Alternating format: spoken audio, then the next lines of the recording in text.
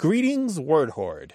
We're here with an exciting option for you, a version of our podcast without any ads. That's right. No advertising interruptions, just the content you love, ready to go in your favorite podcast apps like Spotify and Apple Podcasts. It's another way to support the show, ensuring that we keep bringing you the word stories and language explorations that you love. Try it at waywardradio.org/ad-free. And it's affordable. For just a small subscription fee, you can enjoy A Way with Words uninterrupted, except by us. Plus, it makes a great gift. Know somebody who loves language as much as you do? Give them the gift of words. Easy to sign up, easy to enjoy. It's the same A Way with Words, just streamlined for your listening pleasure. Go to waywardradio.org/ad-free. Support us, support the show, and enjoy an ad-free listening experience. waywardradio.org/ad-free. Thank you. You're listening to A Way with Words, the show about language and how we use it. I'm Grant Barrett. And I'm Martha Barnett. You've probably had this experience. You're waiting for a bus, and you keep waiting, and you keep waiting, and other buses go past that aren't going to the destination that you want, and you keep waiting, and then 3 buses show up, and they're all going to the same place you were planning to go. Yes, thank you, New York City MTA, which always seemed to be the problem there. Well, did you know that there's a term for this? It's bunching or something, isn't it? I forget That's it. I should have known that you would know the transportation jargon. Yes, it's called bus bunching or banana bus. Banana bus? What? Why is it called banana bus? Because it's a bunch.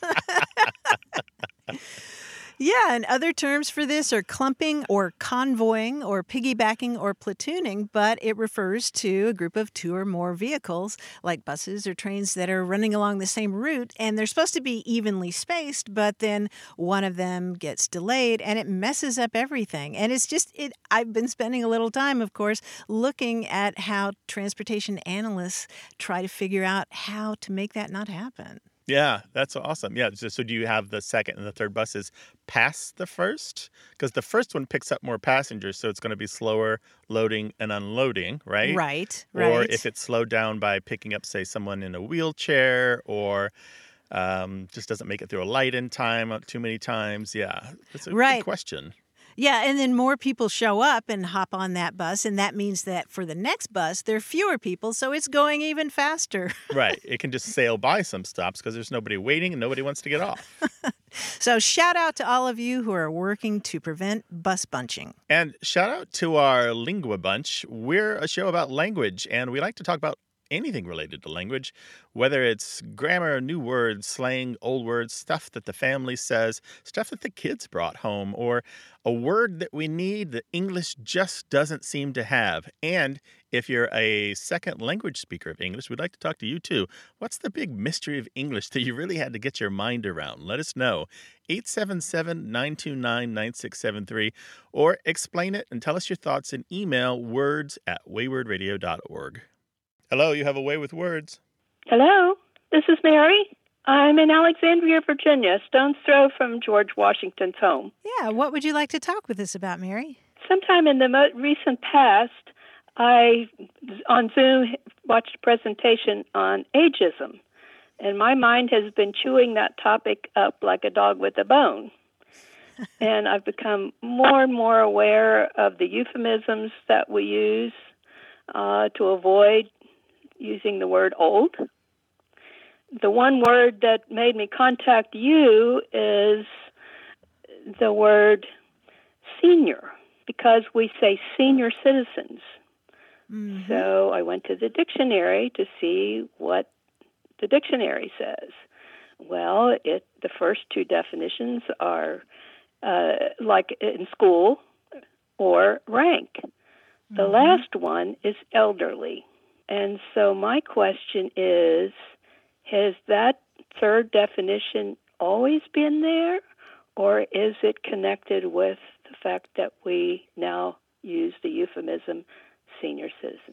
Oh, what a great topic you've opened up, Mary. There's lots and lots to say about this.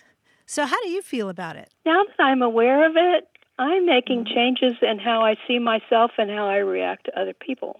When they say to me, oh, 80 is the new 60, I say, well, this is the new 80. I like that. I like that a lot. And when the topic of old comes up, I say, you know what? If you're lucky, you'll get old. Exactly, right? Yeah, I like that. This is what 80 looks like.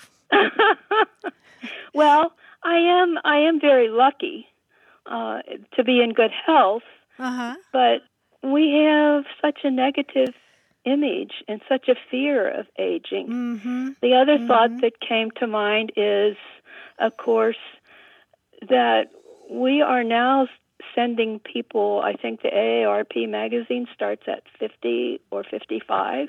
Right. And lifespans are extending.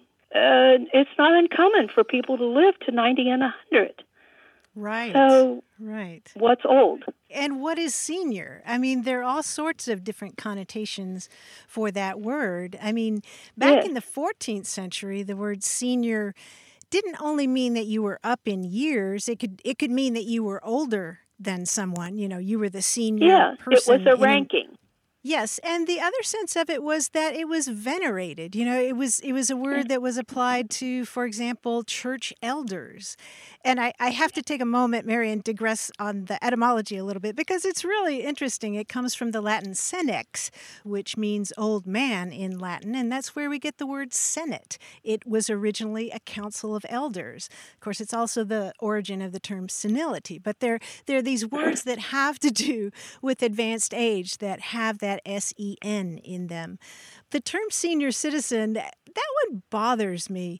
And it sounds like it bothers you a little bit. Sort of. I don't understand the whole thing about aging. I've always told my true age. I don't understand why people don't tell their true age. I'm proud of it. Right. I agree with you. To me, there's something a little bit I guess condescending about the term senior citizen. It was apparently popularized in the 1930s by a Californian named Sheridan Downey, who successfully ran for the U.S. Senate and served for many years. And he was using it as kind of a euphemism or a more appealing term. I say it isn't what I look like, but what I can do. Sure. That's important because they now start aging at 50 or 55 or whatever. I'm approaching 82. I say I'm middle old. You're middle old. Middle old. I've been going around about this myself, you know, as I get older. And I've seen other terms that people have suggested, like vintage or super adults or golden agers. And more recently, somebody suggested the term perennials, suggesting that perennials could be applied to anybody who's ever blooming, a curious person of any age who wants to know what's happening in the world and that kind of thing. But I don't like that term. But, you know, Martha, we're circling around the euphemism treadmill here. This is really what we're talking about. This idea that we have terms that are perfectly good, and then they become skunked. They kind of become ruined or stale or kind of poisoned a little bit. And then we have to come up with something else that's fresh and new that sounds really good. And then it in turn goes bad. And we keep replacing them with something a little more pristine until it's soiled. And this happens again and again and again. It happens with a lot of different fields. Aging is just one of them. How do we make old a positive instead of a negative? That is a fantastic question, and I'm sure that our listeners are going to want to weigh in on this. I think I've come around just to the term older, an older person. I'm old.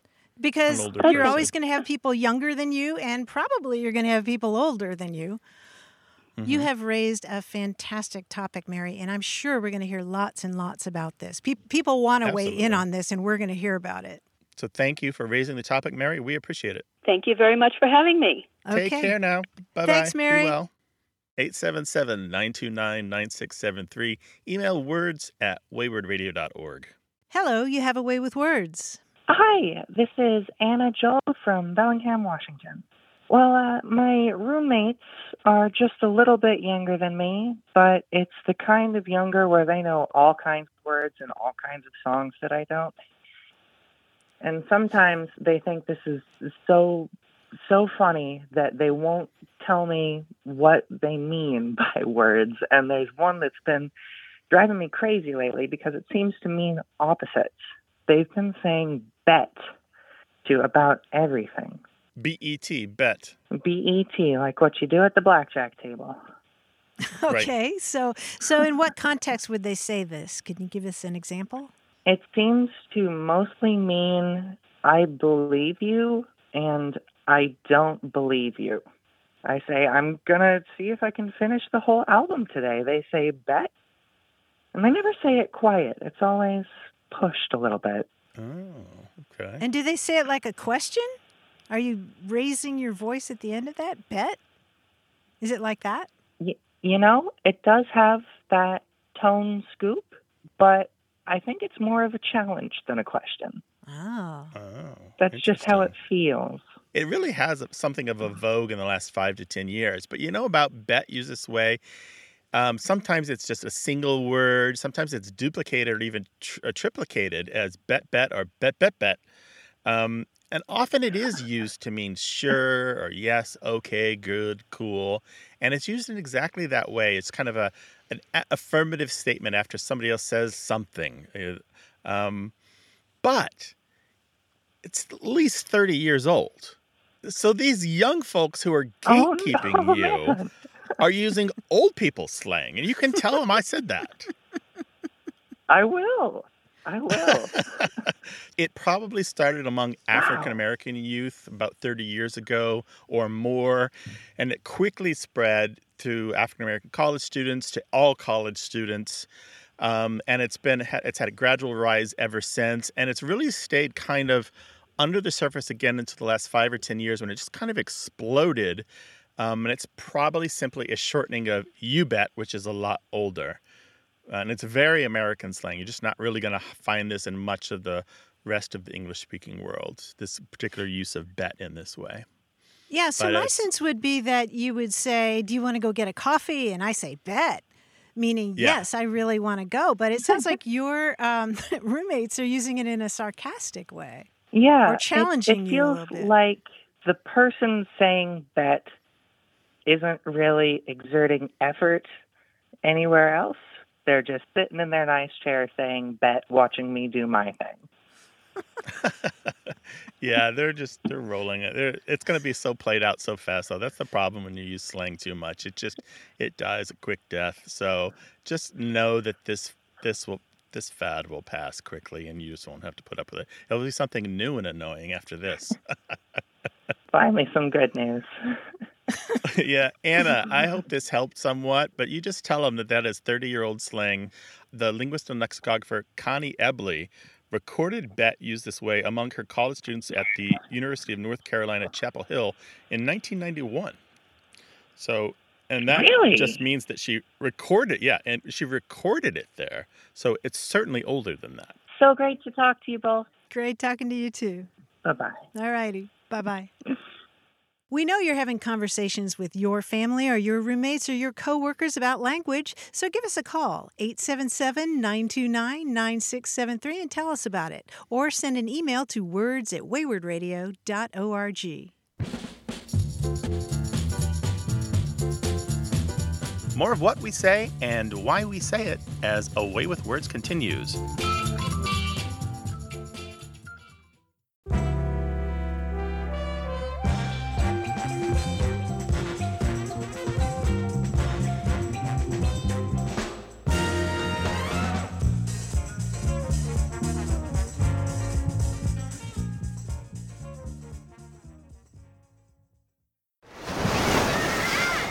Hear that? Believe it or not, summer is just around the corner. Luckily, Armor All, America's most trusted auto appearance brand, has what your car needs to get that perfect summer shine. Plus, now through May 31st, we'll give you $5 for every $20 you spend on Armor All products. That means car wash pods, protectant, tire shine, you name it. Find out how to get your $5 rebate at armorall.com. Armor All, less work, more clean. Terms apply. You're listening to A Way with Words, the show about language and how we use it. I'm Martha Barnett. And I'm Grant Barrett, and we're joined by our quiz guy, John Chinesky. Hi, John. Hi, Grant. Hi, Martha.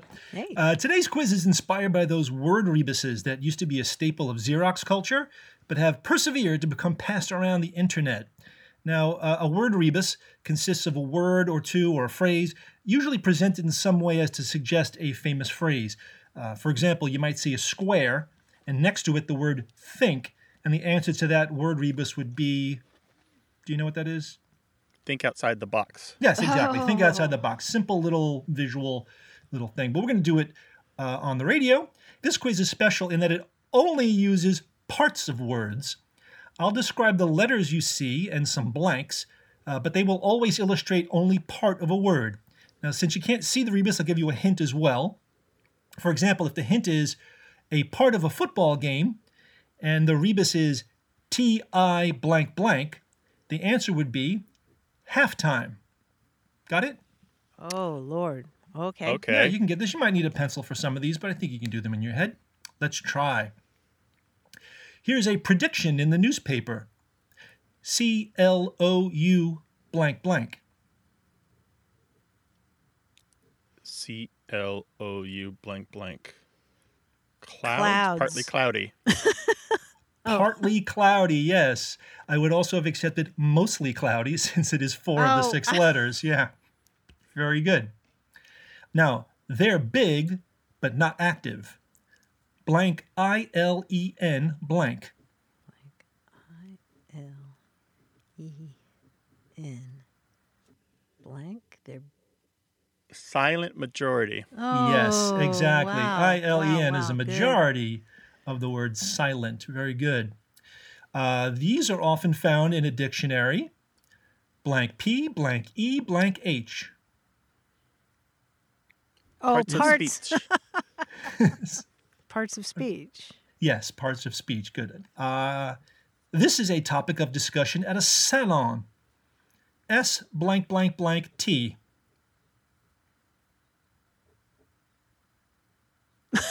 Not split ends. It is Oh, split split ends. ends. Yes. Oh, there we go. Nice. Very good. Nice.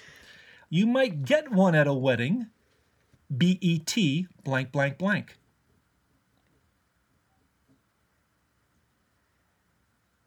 Better offer. No. You've got the word. You've got the part of it. Better I do? offer. A better weddings. half. Better half. Better half. Yes, they each get a better half. B-E-T is half of better. What weddings are you going to, Martha? You're going to the exciting ones. Yeah, that's cool. All right, guys, those are I call those part rebuses because they're all parts of words, and you did very, very well. Nice work. All right, take care, John. Give our best to the family. You too. Talk to you next week. All right, bye-bye. Stick around for more semantic antics, 877-929-9673, or send us an email. That address is words@waywardradio.org. Hello, you have a way with words. Hello, my name is Terry Wilson, and I am calling from Bowling Green, Kentucky. Hi, Terry. Welcome to the show. What's on your mind? Well, I was listening to your show a month or so ago, and I got thinking about a term that was used back in my hometown of Akron, Ohio, and I have never heard it used anywhere else before. Since then, I've traveled a lot and lived in different places, and the term is devil strip. Tell us what you know about devil strip. In my hometown of Akron, Ohio, the devil strip was the little strip of land between the sidewalk and the street, and the curb, in other words. And it was actually city property, but everybody was responsible for keeping it mowed. It was actually, I think, where probably some of the utility meters were located, like the water meter and so on. But it was just considered, part of our place. And I can remember my dad saying, hey, I'm going to go out and mow the lawn. Don't forget to mow the devil strip. And I would say, okay, no problem. So it's a space between the sidewalk and the road, the little strip of grass there. Yeah, that's it. Boy, have we got a story for you. There's a reason that this is famous among people who study American dialects and American regionalisms. It's because this term is currently only used in Akron, Ohio. It's not used anywhere else. Now, it used to be. You used to be able to find it in Rochester and Buffalo, New York, or Toronto and Montreal and Ottawa. But for some reason, it only seems to last in Ohio. But the reason Yeah, this is yeah. famous among people studying American dialects is there's a forensic linguist by the name of Roger Shy. And there was this well-known kidnapping case where the police came to him with a note that a kidnapper had given them, a ransom note. And the note said, "No cops, come alone." And the cops was spelled with a K. And then it said, "Put it in the green trash can," and can was spelled with a K, "on the Devil Strip at the corner of 18th and Carlson." And so Roger Shy, he says, "Is one of your suspects an educated man born in Akron, Ohio?" And the cops were amazed. And Roger said first, nobody would actually spell cop and can with a K, even if they were poorly educated. So it's clearly somebody who's well educated trying to look uneducated. And second, Devil Strip is only used in Akron, Ohio currently. Other places Wow. call it things like a sidewalk buffer or the tree lawn, or have no name for it at all. And so they solved the case because only one person that they were considering as a suspect was from Akron, Ohio. Wow, that is cool. That's Yeah. great. Well, the only other time I've ever had anybody say anything about it, and it was really a different strip, was that they said back in the late 1800s when there were streetcars, that they often called the little strip of land between the streetcars that were going one direction or the other that, because basically it was a very dangerous place to be. That is exactly right. You're talking about when you have two sets of streetcar tracks going in opposite directions, Right. And there's like this strip of surface between them, and people might want to walk or bicycle there.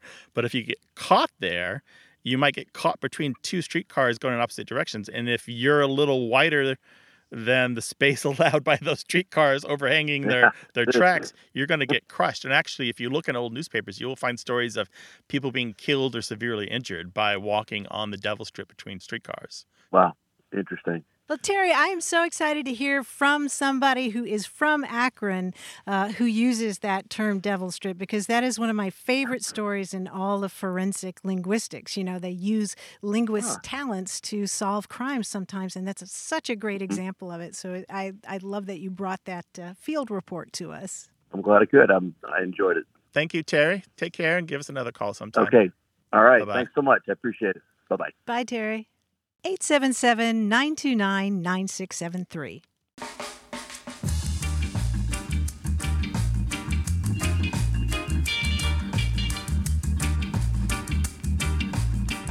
Grant, you remember our call from Quinn, who wanted to know, why is Q so often followed by U? Yes, Quinn, who was 5 3/4 years old and was very adorable, had a great question. Yes. Well, as it turns out, there is a brand new book on this topic, and it's called Q and You Call It Quits. It's by Steph Wade, and it's illustrated by Jorge Martin, and it's for children ages 4 to 8. And I just love the advertising copy. It says, "What happens when best friends Q and You quarrel? It's a real quandary, since they've always been quality friends, a true squad. But sometimes U wants time to herself, even though Q is lonely because he doesn't always fit in with the other letters without her. When the rest of the alphabet notices the split, they decide to do the same, and utter chaos ensues. Can Q and U come together to quell the mayhem and help the letters repair their friendships?" You got to read this book. Yeah, no question. Very good. It's actually from the Quill Tree imprint of HarperCollins. Lovely. What's the title again, Martha? Q and You Call It Quits. I hope somebody gives that book to Quinn. Fantastic. Send us your book recommendations and we'll take a peek. words@waywordradio.org. Hello, you have a way with words. Hi, this is Bhavika. I'm calling from San Diego. Bhavika, welcome to the show. How can we help you? Hi, my question is about a phrase that I heard in a class. The phrase is too clever by half. Now, that phrase, I hadn't heard it before, but I've heard the Gujarati version, which is the language we speak at home. It's dodai, which basically means 1.5 times clever. So I was wondering how it works, whether it was originated in England or in India, and like what the roots of that phrase are. Oh, okay. Oh, And what is your very sense good. of what that expression means? How would you use it? Yeah, so my family uses it to tease me. They say I'm dodai. I'm a little bit too clever. So if I'm saying something, maybe like saying something with a smart mouth, then they tease me for it. So it's not necessarily a good thing. Yeah. So you're more clever than you are prudent, maybe. I think that's about right. Yeah, that's a good question. So which language did it start in? I'm happy to hear that it's in another language. I wouldn't know for sure that it started in English, but I suspect that it did start in English because I don't know of it in any other language except for now these two.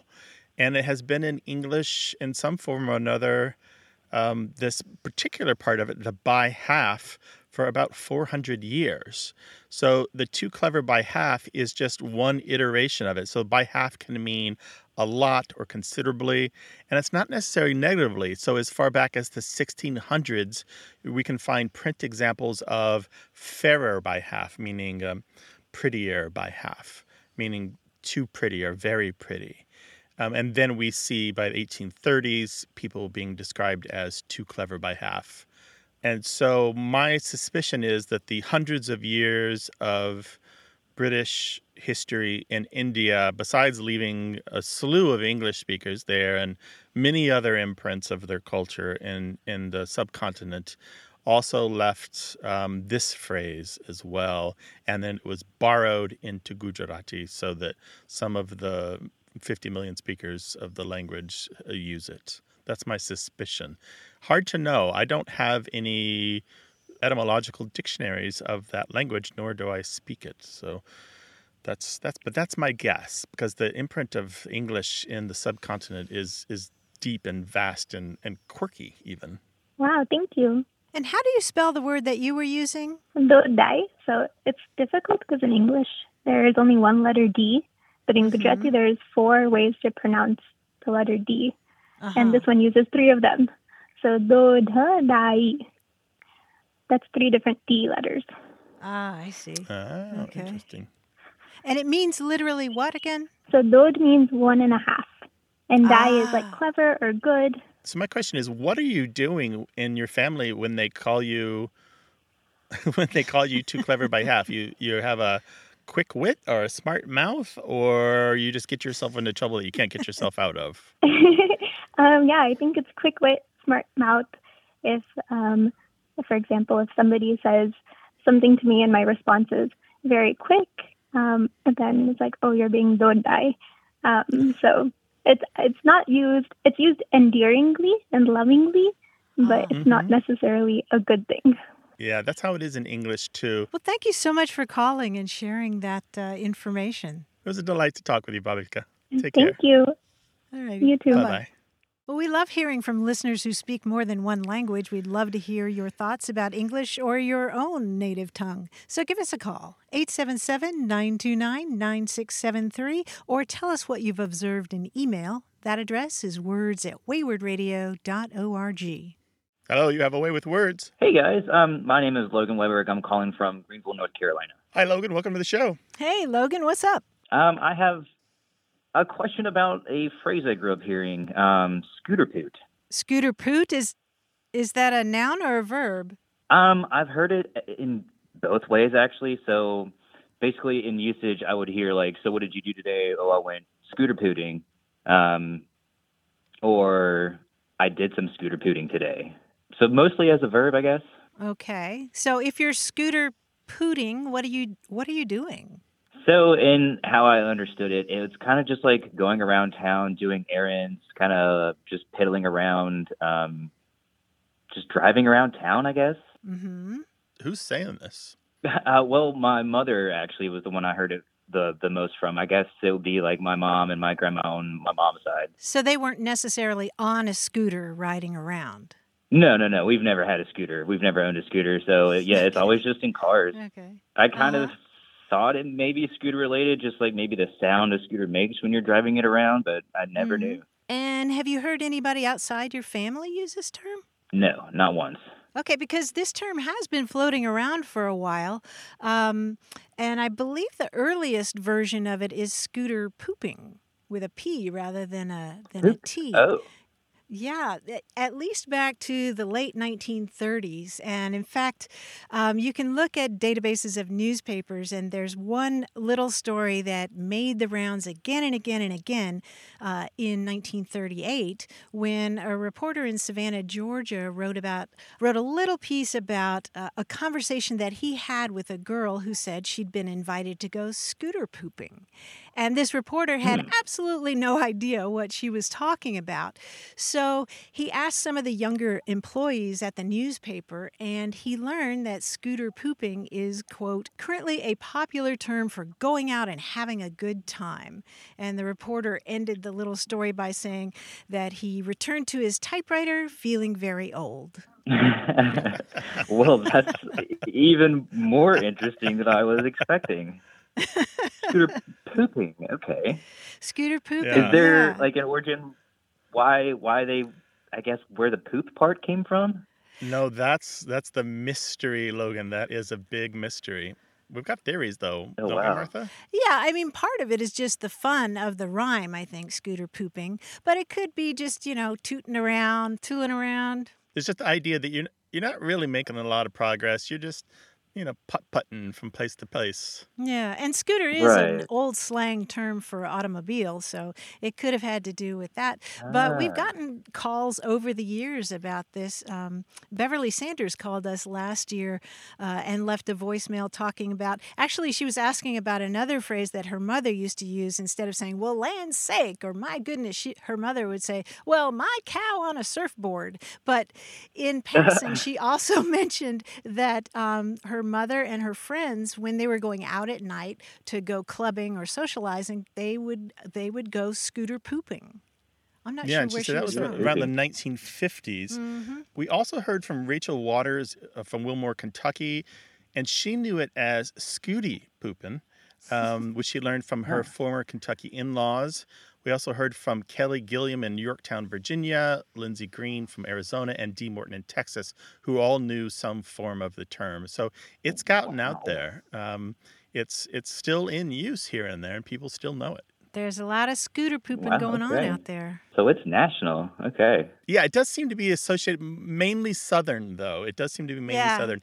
And yeah. interestingly, the earliest use we found in print is attributed to a boy in North Carolina in 1937, which is where you are now. So I don't know that there's a North Carolina connection, but it was just an interesting coincidence. Yeah, that is actually, way more interesting than I was suspecting. Well, Logan, we're really glad you called. Happy scooter pooping. Yeah. Thank you so much. You too, guys. Thank you so much. All right. Take care. Thanks, Bye-bye. Logan. Bye-bye. Bye-bye. Children, this is the line to call when your parents say something mystifying. When your parents pull out that old rusty lingo, the dusty stuff that you just can't make out, give us a call. We'll try to explain it. 877-929-9673. And parents, when the kids come home from school with that shiny new glittery chrome slang, well, we'll try to puzzle that out too. Let us know, words@waywardradio.org. This show's about language seen through family, history, and culture. Stay tuned for more of A Way with Words.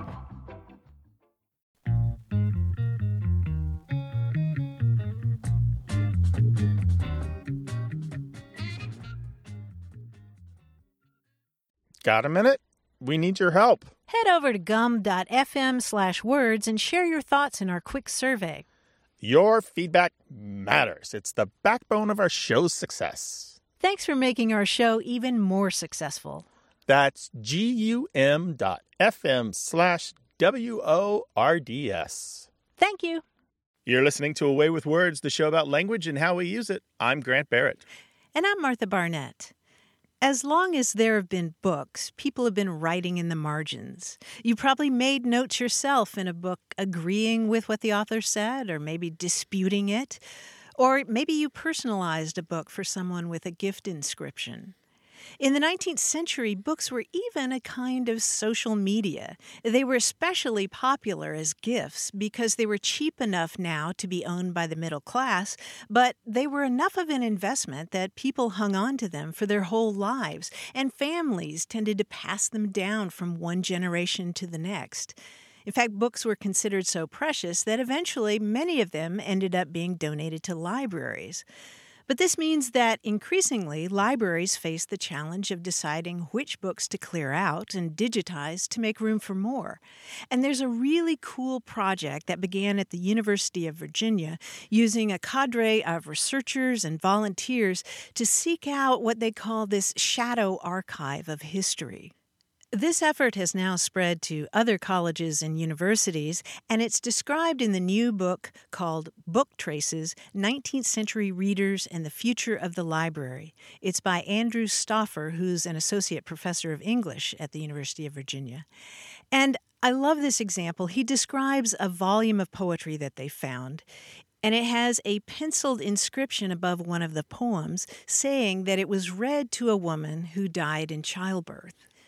A short time before she died, the woman had asked her mother to read that poem to her, and a family member later noted that in pencil on the page above the poem. They even pasted the woman's newspaper obit in the front of that anthology and attached a flower. And Grant, it's a touching window into both the role of poetry and the role of books in the lives of 19th century Americans. And there are lots of examples like that in the book, and it makes you wonder what's out there on the shelves just waiting to be discovered and what we're losing in the process of what they call deaccessioning volumes. Oh, I have so much to say about this. Oh, good. The first thing is I spend a lot of time on archive.org researching the history of words because they have many scanned books, which are often deaccession books from libraries. And you will often find that these books at one point were gifts from person A to person B. So there'll be an inscription in the front. You know, something like to Bill on your birthday, many happy returns or something like that. So it's usually fairly innocuous, but Bill owned this book and he had this and it was for his birthday and somebody thought it was for him. And it's just nice to see that this book had a history. Someone cared enough to buy it and to give it as a gift. And that's a history. That's a story, right? But in my own collection of books and my own used books that I've bought, I have found many things, including a receipt from the 1970s for a casino in Lebanon. Wow. An adorable photo of a mother nursing a child. A letter. I bought a book of part of an estate sale for a lexicographer well known in my industry. And I found a letter that she'd written to another lexicographer about a third lexicographer in which she described him in unkind terms. And apparently he was something of a rascal. Somebody's story and somebody's life is opened up to me when I find stuff in books. Right. This reminds me of when I was a little kid and I checked out of our church library a copy of Little Women. And I got about halfway through and I hadn't realized that someone had pressed 4-leaf clovers into the pages after the halfway point. Grant, when I saw the first one, it just took my breath away. You know, I mean, imagine some little girl, she's reading Little Women and she's maybe she's outdoors reading Little Women and she's also looking for 4-leaf clovers and It gave you a picture of a time and a place and a person. Yeah. Yeah, and a connection. Yeah, it was the connection that took my breath away. What's the most curious thing that you found in a book? Share what you found with us so we can share it with the world. 877-929-9673. And share your used book discoveries with us in email to words@waywardradio.org. And if you've got pictures, we'd love to see them. Put them on Twitter at WAYWORD. Hi there, you have a way with words. Hi, this is Joan. I'm calling from McKinney, Texas. I'm originally from New Jersey, but I moved out here recently to be near my grandchildren. What's on your mind? I've always had an interest in the origin of words. I decided to suggest a word that's really been on my mind for a long time, and it's the word knucklehead. Knucklehead. Do you call people knuckleheads? Like your grandkids? No, I don't. No. Do people call Um, you knucklehead? no, no. Okay. You know, the first thing I thought about was a ventriloquist and a dummy. That's what it reminded me of, like a dummy. And then my mind went to the Twilight Zone because they had dummies on that series a lot, and they were really scary as a They can kid, be, you yeah. know. I hadn't thought of that, but you're not far off from why we call people knuckleheads. And it's the same reason we might call people a bonehead or a blockhead. The idea behind Uh-huh. all three of these words is that there's no room for brains. All that's up there is wood if you're a blockhead, or bone if you're a bonehead, or knuckle if you're a knucklehead. It's just knuckle all the way through. No brains. Yeah. It just kind of means you're a Okay. dope. You're a dum-dum. Yeah. It's not nice, but I think knucklehead is said with a lot of humor these days. I think it's a very mild d- deprecation, a very mild insult. You might look at somebody who is trying to, let's say, put a grocery cart back and not really getting it in the slot very well, and they keep trying and say, Uh-huh. "Oh, look at this knucklehead. What is he doing?" It's just kind of a good-natured insult, I think. I wasn't sure. You know, I was on the fence whether or not it was good natured or if it was really disparaging, but I'm glad to hear that. Yeah, and it's got a little bit of a history. Now, as far back as the 1860s, there were a variety of different coupling devices in oil drilling and railroading and other things that had the name knuckleheads or just knuckles because they kind of look like knuckles on the hand, kind of these curved devices that connect to each other. But I don't think that's the origin, and neither do any of my colleagues who've looked into this. But by 1890, we find knucklehead as an insult. And it pops up here and there as a nickname, but it kind of faded out of use until World War II, when the U.S. military had a cartoon character named Cadet RF Knucklehead. He was used by the Army Air Force starting in 1941, showing pilots what not to do when flying. He was just really this, Wow. how should I put this? He was the antithesis of an ace pilot. He always did the wrong thing. He Okay. didn't do his flight checks. He didn't prep his plane. He flew the plane incorrectly. He was always prone to Wow. accidents. He was kind of a danger to himself and others. And after that, Knucklehead kind of took on a new life in not only in the Army Air Force, but other branches of the service started popping up in the slang and jargon of the Air Force, spread throughout the military, and then spread with more force into the larger population. And of course, we may know Knucklehead through the Three Stooges, but really had a lot more life after that. And then it's kind of, again, faded out of use ever since. Wow, that's very interesting. I didn't realize that the origin of the word went way back. So there you go, John. That's great. Thank you so much. Sure, we appreciate Our your pleasure. calling. Take care now. Bye-bye. 877-929-9673. Email words@waywardradio.org.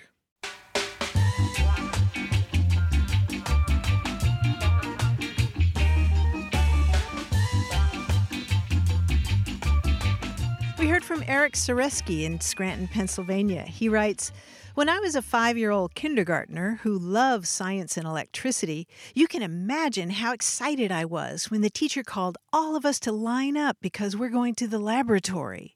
After a short walk from the classroom, we arrived at the lavatory. I think I'm still disappointed to this day." Oh, poor thing. Poor kid. 877-929-9673. Hello, you have a way with words. Hi, Martha. This is John. I'm calling from the Chicagoland area. What's Hi, up? John. Welcome to the show. What can we do for you? Well, a couple weeks ago, I posted a phrase that I heard when I was a kid, and when we were hanging out, we were all talking, and one kid said, "You're selling me wolf tickets." And we were all confused. We didn't know what that meant, and he explained it. And I thought it was such a great saying, sell me wolf tickets. Rather than calling you a liar, It's a nice way of saying you're lying. Ah, you're just selling wolf tickets. Yeah, you're selling wolf tickets, or you're selling me wolf tickets. And so that's Yeah. wolf, WOLF, wolf. Yes, wolf is the howler. So what does it mean if one kid says to another, "Oh, you're selling me wolf tickets"? What do they mean? They mean they're calling you a liar. Or, Okay. trying to pull a fast one over them. And I guess it comes from the boy that cried wolf. Yeah, that's generally what we believe. We think that it's just a version of the old story about somebody who lied, and then finally told the truth. The earliest use that I know of is in the 1940s, and no further back than that. There's also just the verb to wolf or wolfing. The variations in meaning can be, it might not just be about lying, but you could be bragging or talking big. And there also could be the idea of challenging someone or stepping to, like you're kind of mean mugging them or like, showing how tough you are, but maybe you're not really down to battle. You're just making yourself known, kind of claiming and owning your space, Sometimes it's spelled woof, WOOF, because it's one of these terms that's primarily transmitted orally. And so the L kind of disappears. It sounds like woof instead of wolf. And it's got a heavy association, a strong association with Black Americans. African Americans tend to use this, and it pops up again and again and again in books of African American English and slang collections. There's also the idea of buying wolf tickets, which is somebody is threatening you when you believe them. And that's kind of a problem because a lot of times this is just about show. You're not being earnestly tough. You're not really wanting to fight. You're just kind of showing off a little bit. Wow, that's really interesting. Thank you both, and have fun. Enjoy the day. All right, Thanks, take John. care. Be well. Take care. Okay, bye-bye. Well, the great thing is we have a lot of listeners, young and old, who can tell us about their slang. Whether you're 14 or 84, call us and let us know about your slang, your language, the way you speak now and the way you spoke then. 877-929-9673. Email words@waywardradio.org. Hello, you have a way with words. Hi. My name is Dawn Davis from Evansville, Indiana. Hi, Dawn. Welcome to the show. Hey, Dawn. Thank you. What's up? Back in March, my son and I, my 16-year-old and I, went to get our vaccine, our COVID vaccine. And one of the ladies, there was a guy and a girl, one of the ladies made a mistake, and she said, "Oh, fiddlesticks." And so her coworker said, "Why do you always say that whenever you make a mistake?" And she said, "Well, that's the first thing that comes up, and I've always said it." He said, "Where did it come from?" She said, "I don't know." And so I said, "That would be a great word for one of my favorite shows, A Way with Words." And she said, "Yes, absolutely. Just let me know where it comes from and where it originated." She said, "I have no idea." So, fantastic. Fiddlesticks. I can just see it. Yep. It's a polite way of cursing, a polite swear, right? Yes. Yeah. I appreciate it because my 16-year-old was there, so. Well, that one is pretty straightforward, Don. You can tell them that it just goes back to the 17th century, meaning nonsense, and it just has to do with the bow on a fiddle. When you're playing a fiddle and you have that really long, thin bow, and it's kind of insubstantial. There was also the expression "a fiddlestick's end," like you might say, "I don't care a fiddlestick's end," meaning that tip of the fiddlestick, the tip of the bow of the violin, which is really small. So it's very straightforward, and it's very handy, as you suggested. And I think it's also got some appeal because you've got that initial F sound that can release frustration, but you also have the soft I's in there, the I in fiddle and stick. Fiddlesticks. Cool. Yeah, it's a satisfying word to shout. That's what she said. She was just so happy. She said, "Oh, fiddlesticks." And just happy. And, she said, "I don't like using other words, but how to explain to my son if you replace a curse word with another word." Yeah, well, it's a really good one for that because sometimes you need a replacement if you're in a certain context, right? Exactly. So, Don, are you going to pick that up there in southern Indiana and start using that term? I am, and I have. And how about the 16-year-old? Probably Probably not. He thinks it's a little corny, and he thinks I'm corny, so he may not do that. Give him a few years. He'll come to love all your corn, Ma. He'll come to think of everything you do as charming. Just give him a few years. Yeah. Well, thank All you right. so Take care much. of yourself and be well, all right? Yeah, thanks for sharing as that well. story. Bye-bye. Thank you so much. Bye. Thanks, Don. Bye-bye. Well, if you're shouting something else besides fiddlesticks that we can talk about on the air, if there's a little euphemism, an unknown saying, an expression that you blurt out anytime you're frustrated or very happy, well, let's explore it. 877-929-9673. Or we'll dig down deep in email, words@waywardradio.org.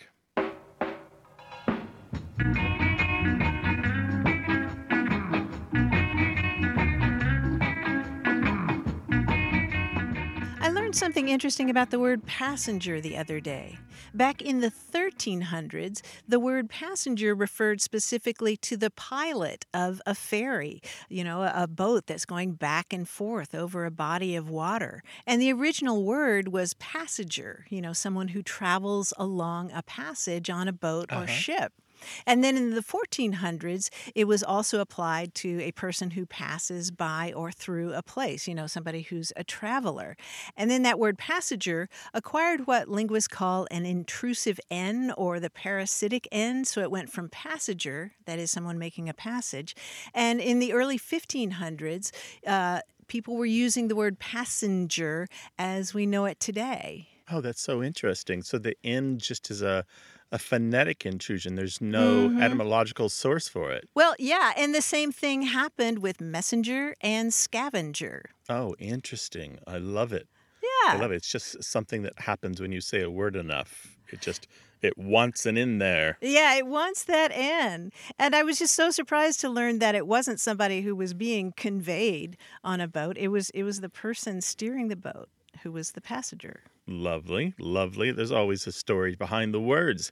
If you've got a word and you'd love to hear the story, let us know. Talk to us on Twitter at WAYWORD, or give us a call on our line that's toll-free in Canada and the United States, 877-929-9673. Thanks to senior producer Stephanie Levine, editor Tim Felton, and production assistant Rachel Elizabeth Weisler. You can send us messages, subscribe to the podcast and newsletter, and catch up on hundreds of past episodes at waywardradio.org. Our toll-free line is always open in the U.S. and Canada, 877-929-9673, or email us words@waywardradio.org. A Way with Words is an independent production of Wayward, Inc., a nonprofit supported by listeners and organizations who are changing the way the world talks about language. Many thanks to Wayward board member and our friend Bruce Rogo for his help and expertise. Thanks for listening. I'm Grant Barrett. And I'm Martha Barnett. Until next time, goodbye. Bye-bye.